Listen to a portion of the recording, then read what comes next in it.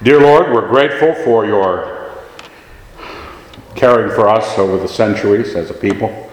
We'd ask that we would not be faithless in learning of you.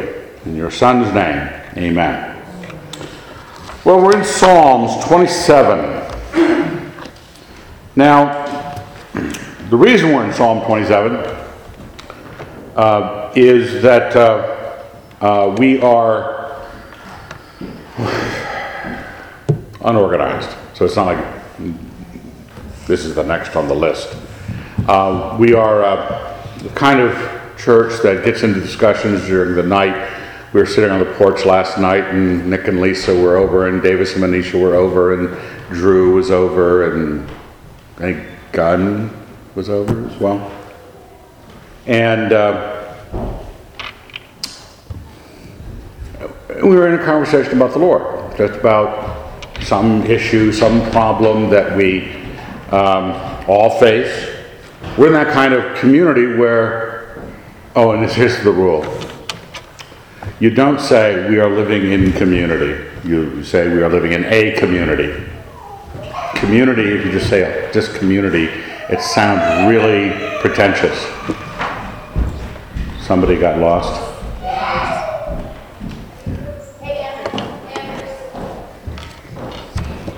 People are slowly coming in, kids are losing it. The people on SoundCloud are going, what in the world goes on in Idaho? Well, people bring donuts into church. That's what they do. And okay. I think we have the same number of people we had a second ago. It's just different people. Well, I was in a conversation with Greg during the week, and I think Kenny was over at some point, Kenny and Rachel, and we were talking about similar things. And you've heard of the book, The Practice of the Presence of God. People like that title. It just registers with them emotionally, devotionally. But you don't want to just go, yes, that's what I'm doing, Grasshopper, practicing the presence of God.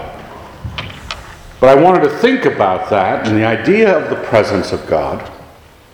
All the way down to the Clapton song back in the day, Presence of the Lord.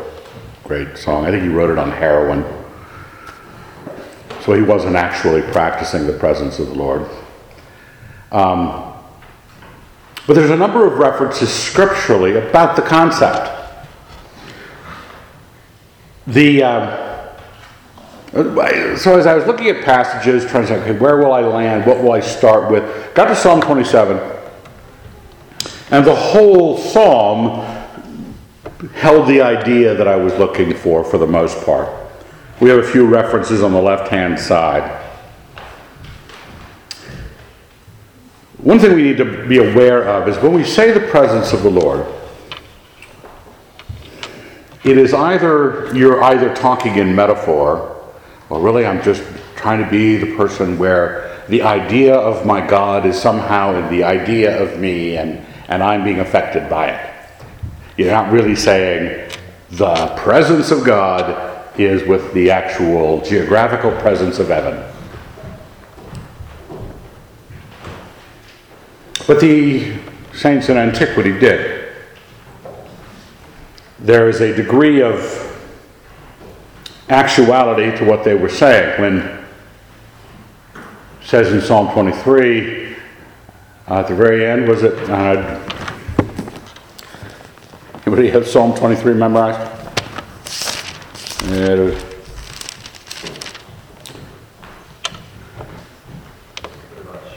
When he says, I will dwell in the house of the Lord forever.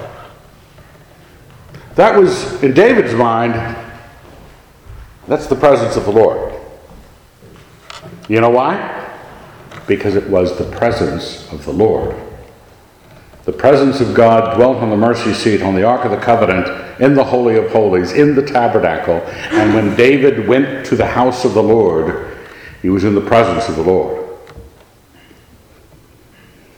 But even there, and that's true with Solomon's temple, it's true with Herod's temple, The idea of the presence. In fact, matter of fact, I think in Ezekiel one time during a judgment against the Jews, Ezekiel has a vision of the presence of the Lord leaving the temple.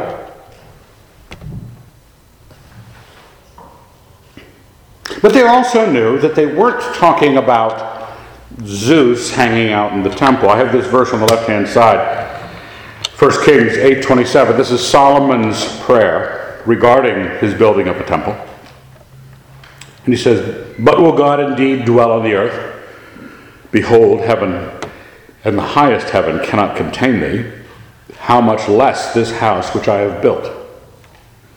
They're not primitives. They're not aborigines. They understand, and we're dealing with the transcendent God. Heaven and highest heaven cannot contain thee, and I'm going to build a little squatty Middle Eastern building and put a little gold rack there and say the presence of God is contained in this. No, they knew better than that. So they still thought in the presence of the Lord's senses. It was not a contradiction. It wasn't like, oh, sometimes we think he's kind of small, like Apollo running around, and sometimes we think he's really big in a Platonic sense. Because you have, remember the story where Cain kills his brother, Abel? And how right before that they were talking with the Lord? And they were talking with the Lord. They were not prophesying, they were talking with the Lord. He was there. And then at the end of the judgment on Cain, after he kills his brother, he fled from the presence of the Lord. Or off to the land of Nod. Was it the land of Nod? Away from the presence of the Lord. And in Cain's life, like if you moved to Boise, you'd be away from the presence of these saints here. That's just unavoidable. God was in the place where Adam and Eve and Cain and Abel and various other kids of Adam and Eve lived. And they talked to them about the sacrifices, and he ended up in trouble, and so he hated his brother and killed him. And then he left the presence of the Lord. Jonah does the same thing when he's told to go to Nineveh. He doesn't want to do it. And he fled from the presence of the Lord. I want you to make a place, because sometimes when you have Platonic definitions for God, God becomes such a Hellenized over-definition that he becomes, oh yeah, you used all the omni terms, you used all the big things. Now, I'm not telling you not to believe that. I'm telling you that God, even though heaven and highest heaven could not contain him, there is a presence to the Lord with which we deal.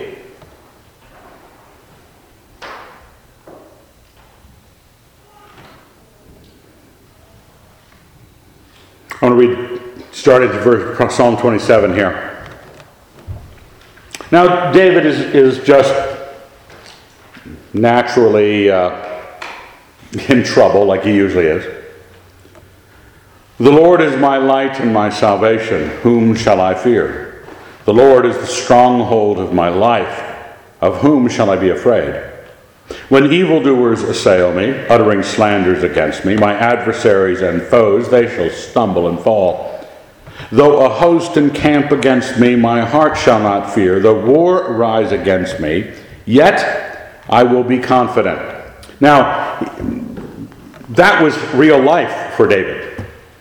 When he said, a host encamp against me, it's not like you thinking that some of your girlfriends are saying something bad about you and you want to phrase it as a host encamped against you or evildoers assailing you.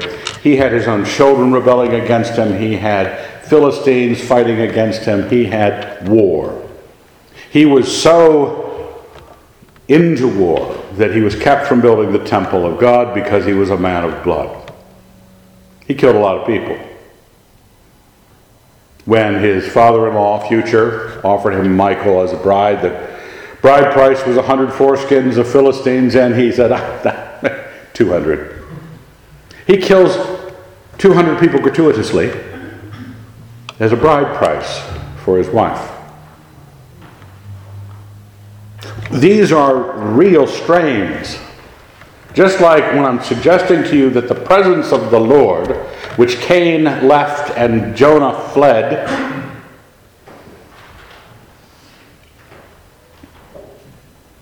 real problems find their answer here. So whatever problems you have, and you're not out on the battlefield, one thing, verse 4, one thing have I asked of the Lord,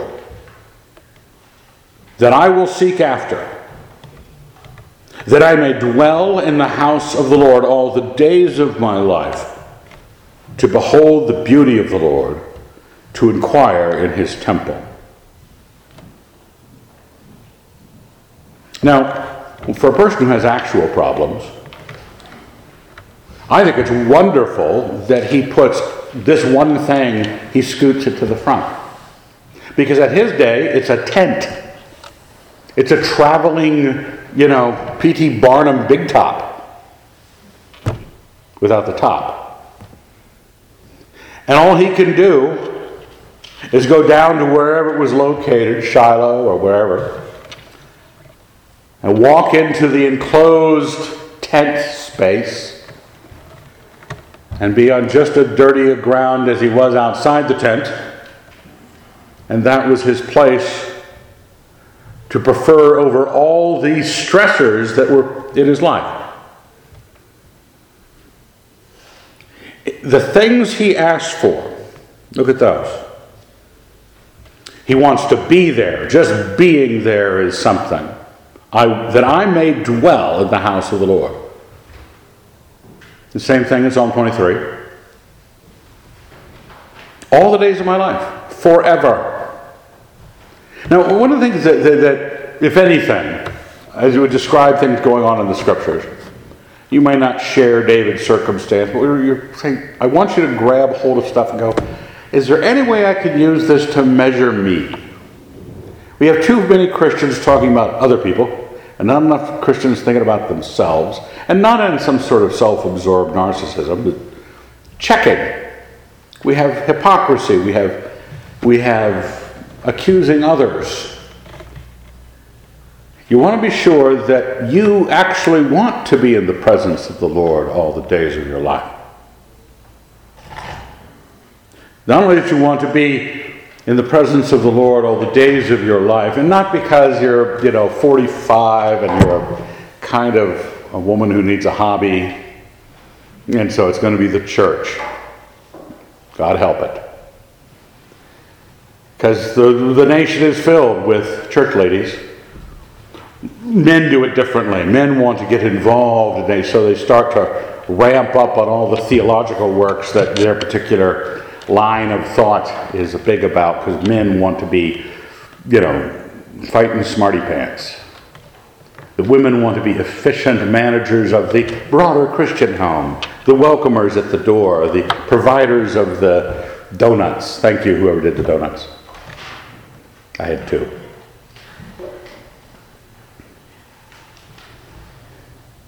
Our dwelling in the house of the Lord is not because of what word you're going to use it for, and it's not this house. To behold the beauty of the Lord, to inquire in his temple. That above everything that besets you, evildoers, adversaries, a host, and war, what would you possibly want? Well, you don't say, I want peace on earth. You say, I want to dwell in the presence of God. I would like... It's almost as if he's given up the world to what it naturally does. There's always going to be war. Even our Lord says that. There will always be wars and rumors of war. People are still going to die. They're going to marry. They're going to raise families. That someone like Anna Berry is going to have a stroke. It's the end of her life. It's not going to stop. What you have besetting you, even if it's nowhere near as bad as David's, it's going to be the same for all of us. Things are going to beset us. People will do us wrong. One thing have I asked of the Lord. I want to be in his house, and this is not a sermon to get better attendance, because I know that's an impossibility with this group. But it's another dipstick for you to run into yourself. Is this what I want? Do I want to be in the presence of God? Now we're going to talk about the presence of God itself. Since we're not a temple is a house of the god, whether it's a temple of Baal or the temple of Zeus in Olympia or the temple of Yahweh in Jerusalem. They were the houses of the god because the presence of the Lord, the presence of the God himself, dwelt there. That's why each temple looked kind of the same. You go to a temple of Baal in Ugarit, and it kind of looks like what you picture the temple of God in Jerusalem would have looked like. They have holies of holies, and they have altar areas, and they have priesthoods, and everybody knows what the standard thing. It's a house of the God. This is not that.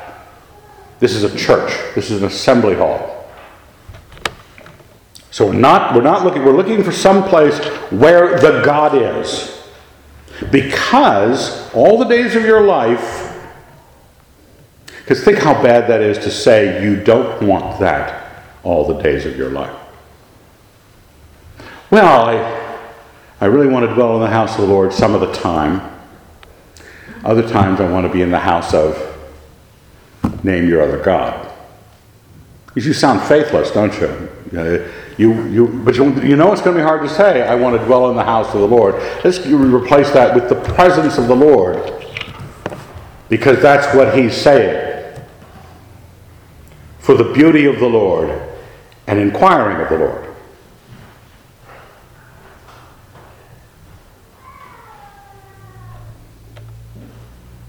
It's an important measure of ourselves. I have this long passage out of Exodus on the left-hand side.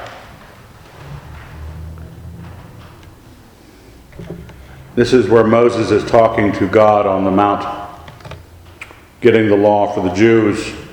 Moses said to the Lord, See, thou sayest to me, bring up this people, but thou hast not let me know whom thou wilt send with me.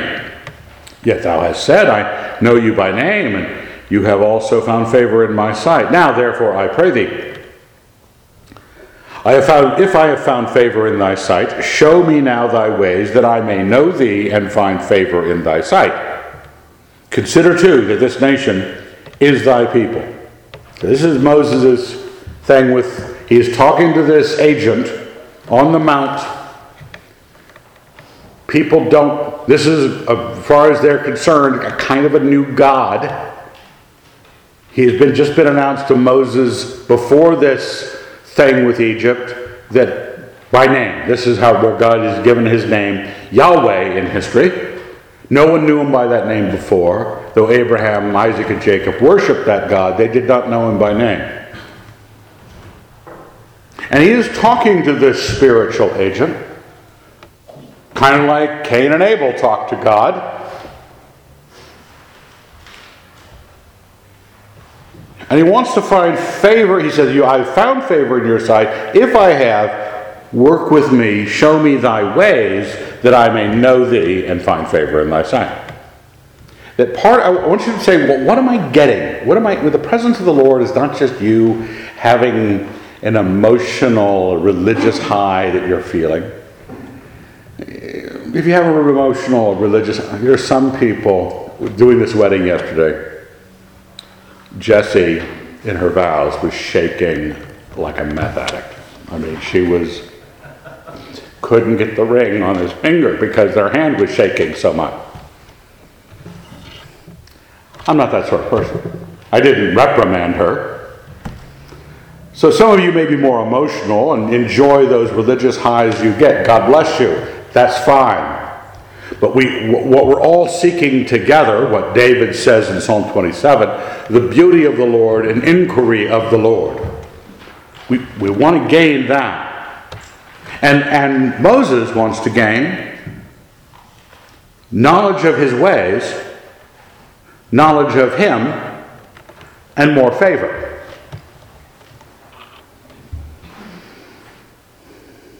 And look what God says in verse 14 there. And he said, my presence will go with you, and I will give you rest. you say, boy, that'd be a broad statement.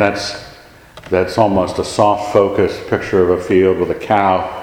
And you could put that on it and it would have meaning to people because it would make them feel good. But this is what God really did. This is Mount Sinai. Remember the pillar of flame, the cloud by day and the pillar by night? The presence of God resting on the mercy seat. His presence went with them as they carried away from Sinai after they built the Ark of the Covenant. This presence of God.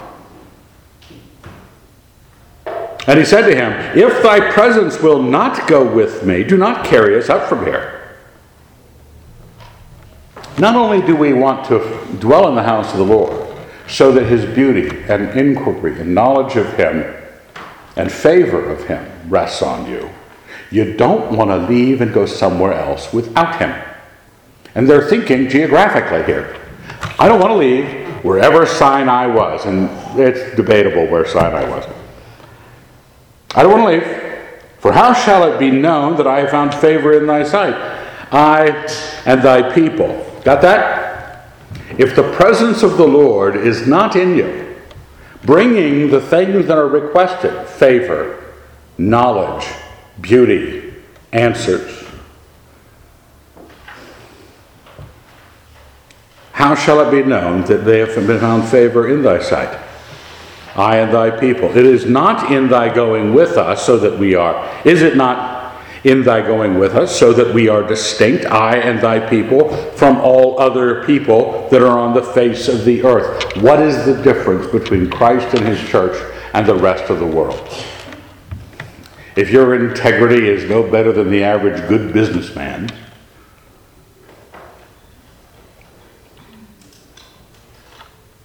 so how are we going to find out about this holiness unless we stand in the presence of the holy? You have to be seeking the place he is at which he is. Is that better English?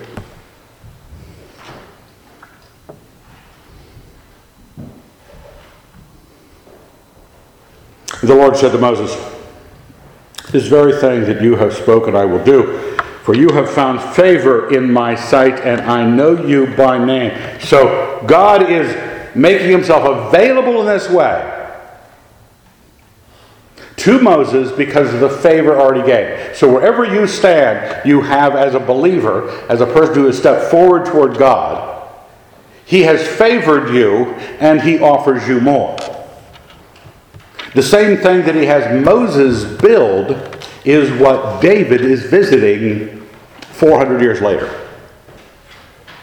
The 1440s BC, and David's around 1000 BC. He's visiting the same tent.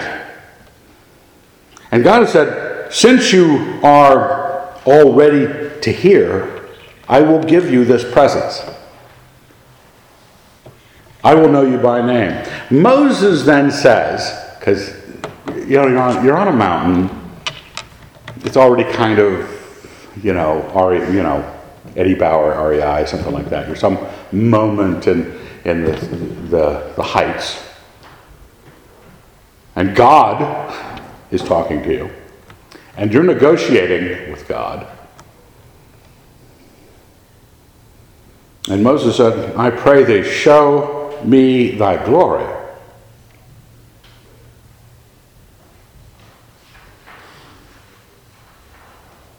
Asked for just a little bit more. And he said, I will make my goodness pass before you, and will proclaim to you my name, the Lord. That's where he says, my name, Yahweh. Those capital letters is the word Yahweh.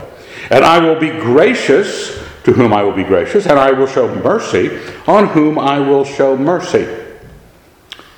But, he said, you cannot see my face, for man shall not see me and live. Do you understand? This is the tension between who is the God who cannot be contained by the heaven of the highest heavens, let alone in this house. If we attempt to contain him, however you do it, definitionally or physically or whatever else, you'll be off track. But you can have the presence of God. You could be meeting with the presence of God in the same way David sought to, in the same way Moses had, the same way Cain ran away from and Jonah fled. There's a presence, but it isn't God in his transcendence, because God in his transcendence would kill you.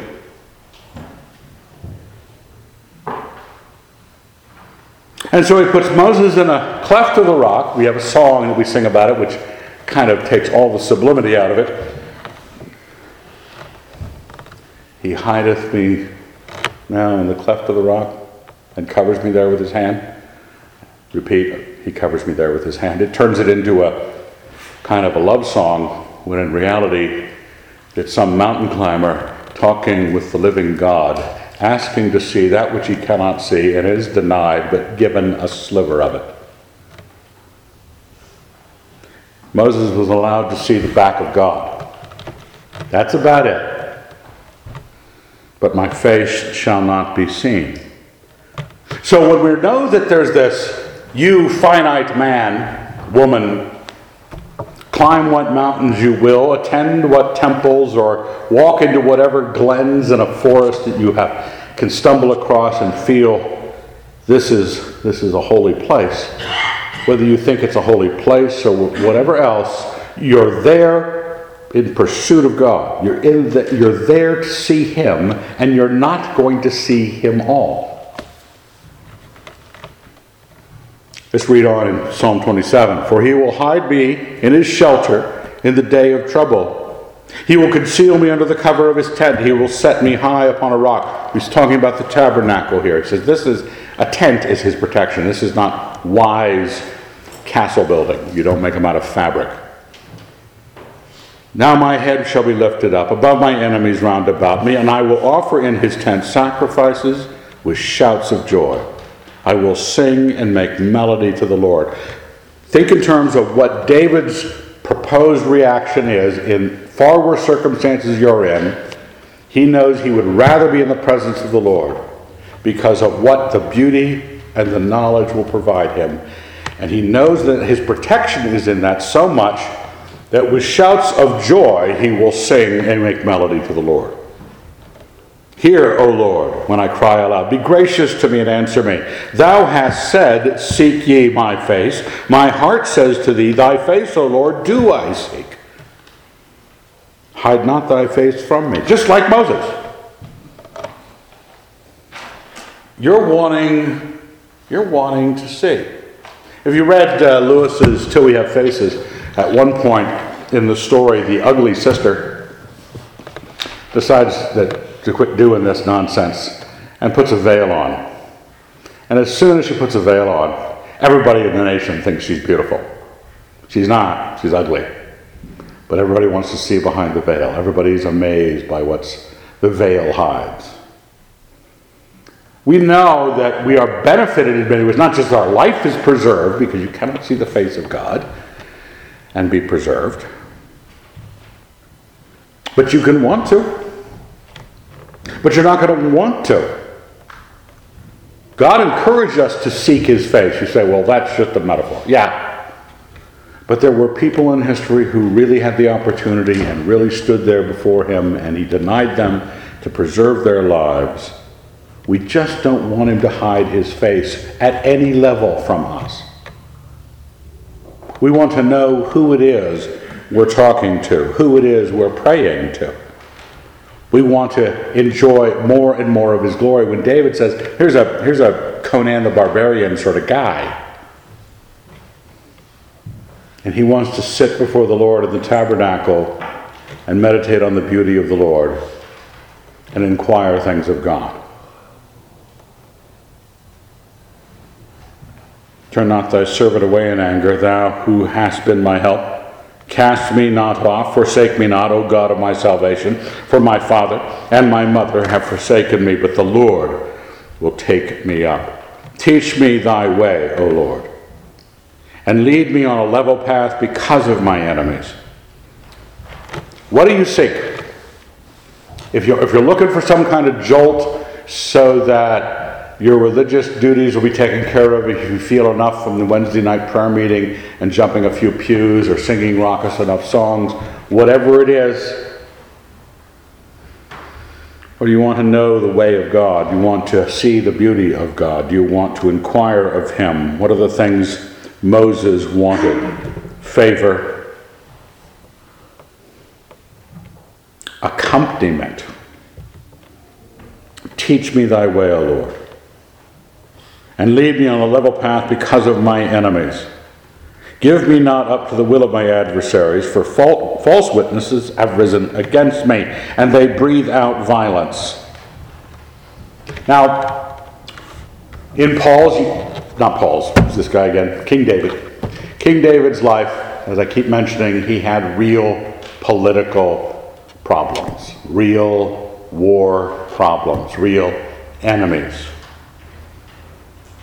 But he wants the teaching of the same Lord that you serve.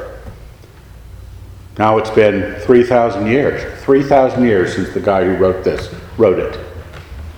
And we are sitting here gathered in front of the same Lord, hopefully seeking His beauty and inquiring things of Him, desiring to see always more of Him, wanting to know His way of doing things. Now, a lot of these things are going to they sound all good, they sound all pious, but if you don't feel them, saying you feel them, or you're trying to get everybody to get on board with the idea of a ministry built around seeking God this way, that's not what we've got to do. Every person has got to decide, like David decided himself, to want to be taught by God, want to be taught the ways of God by God. Now, so where are we? We don't have a temple. We're not waiting for the Jews to retake the Temple Mount in Jerusalem and rebuild, I hope you're not, rebuild the temple so you have someplace to go. Or you could really, if you made some money, put Moscow, Idaho on the map by building a full-scale replica of the tabernacle, fully with embroidered cherubim. Is that, what are you going to, or, you know, I have an art background. There's a church up in Spokane, St. John's. Lovely medieval cathedral. Lovely. My personal belief is God is not honored in that in any way, just because it's liberalism run amok. But it's a beautiful building, and you can feel really religious in there. And some of you feel even more religious than where you have been to church before in this town because we have pointy windows. You can find a place, or you could go out to the woods. You could go out. We were talking about this in the library the other day. The idea of turning a corner in either a big canyon or a line of cedars planted in rows, and their tops are in the heavens, and you feel suddenly spiritual. Is that what we mean by seeking the presence of the Lord? That's why they built the altars on the high places. Now, it may be that the presence of the gods was tied to those places. I don't have a problem with that. But we're not pointed that direction as Christians. Look what it says in 1 John 4. He follows along right after Moses. No man has ever seen God. And by that, I mean, Moses saw his back, but not his face. No man has ever seen the face of God. If we love one another, God abides in us, and His love is perfected in us. By this we know that we abide in Him, and He in us, because He has given us His own Spirit. And we have seen and testified that the Father has sent His Son as the Savior of the world. Whoever confesses that Jesus is the Son of God, God abides in Him, and He in God. Now you know where the tabernacle is. And why? If we love one another, the presence of God dwells with you. If you confess that Jesus is the Christ, the Savior of the world, God abides in you. We're trying to find the places where to go And it's geographical, because if God dwells in you, if you move to Wook, Iowa, God's going with you. The presence of the Lord. And it's because of Jesus Christ, when it says, no man has seen the Father, right? But we did see Jesus. And Christ said, if you have seen me, you have seen the Father. Now, so these are deep things, Evan. Trinitarian deep things. Okay, knock yourself out. But the beauty of the Lord, to inquire of the Lord, to receive the grace from the Lord, to not be turned away in anger, to be taught. We want the presence of the Lord. We need to know where the temple stands. Where's the true temple of God?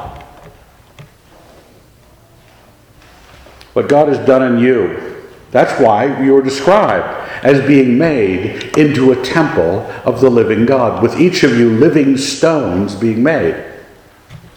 And these are not just some bad English 104 writing assignment for the apostles who, how about if we're a temple? You're a temple. You're the living place of the God, geographically. And how you stand there, what you're doing, how you're being, one of the key things in the Reformation was the priesthood of all believers. We are all priests of this temple. And Jesus Christ, our high priest. And we have seen God himself because we have seen Jesus.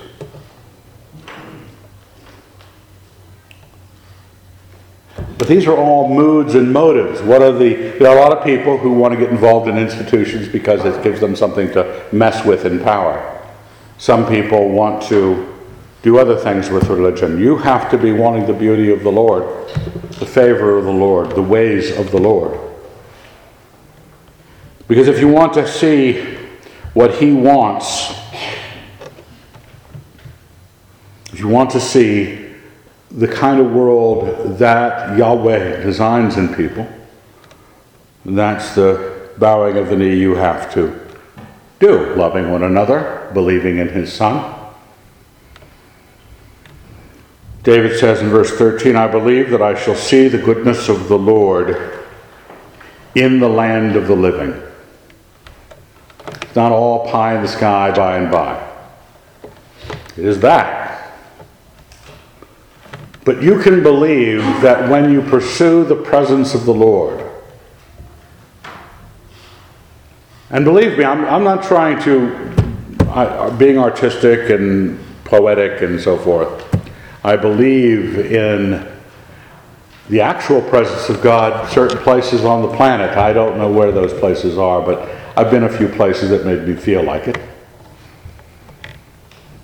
I'm not saying that those aren't the places, but those aren't the places where I can be as sure as the apostle told me, he is in me.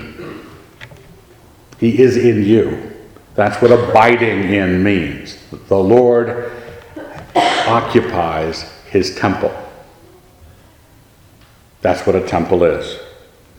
Those other places are, you might say, more poetic, more metaphoric, maybe even actual. But I begin with where he told me he was visiting this earth. He told me he was visiting this earth in his Son, and then his Son took occupancy in his believers. Whoever confesses that Jesus is the Son of God, God abides in him, and he in God. What more do you want? Then it says, so I'm saying the promises are David's feeling that this is not just for later. This is for now. I expect to be rescued. I expect to be benefited. These are things that are going to change who you are, how you walk down the street, so that unlike everybody else who's got some ticket to sell, you're going to show by what God has done in you how different you are from the rest of the world. That the presence of the Lord is something. It's not because of what church you go to. It's because whether or not you have loved the brethren, when you have believed in Jesus the Christ. Then it says, wait for the Lord. Be strong and let your heart take courage, yea, wait for the Lord. When I got to that place, it is one of those Bible-y phrases, wait for the Lord, wait on the Lord.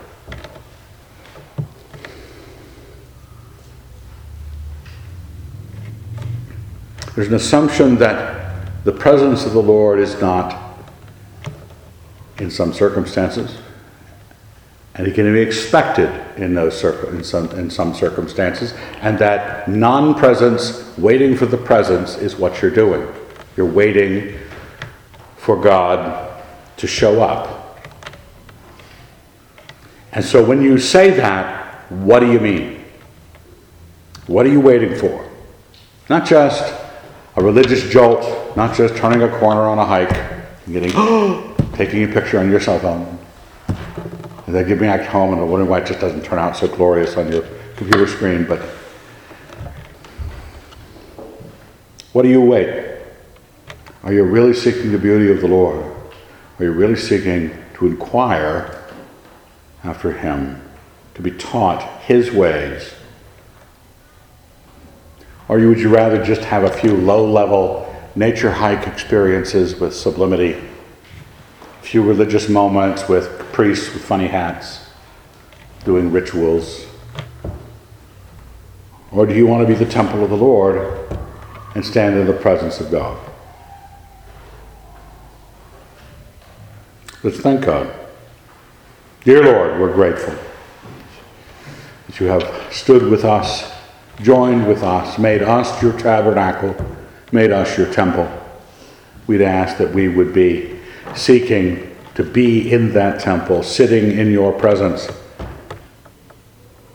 marveling at your beauty, being taught your ways, inquiring of you on all the things that we face. That we would stand out in this world as a testimony of God's presence with His people. Yes, we ask in your Son's name. Amen.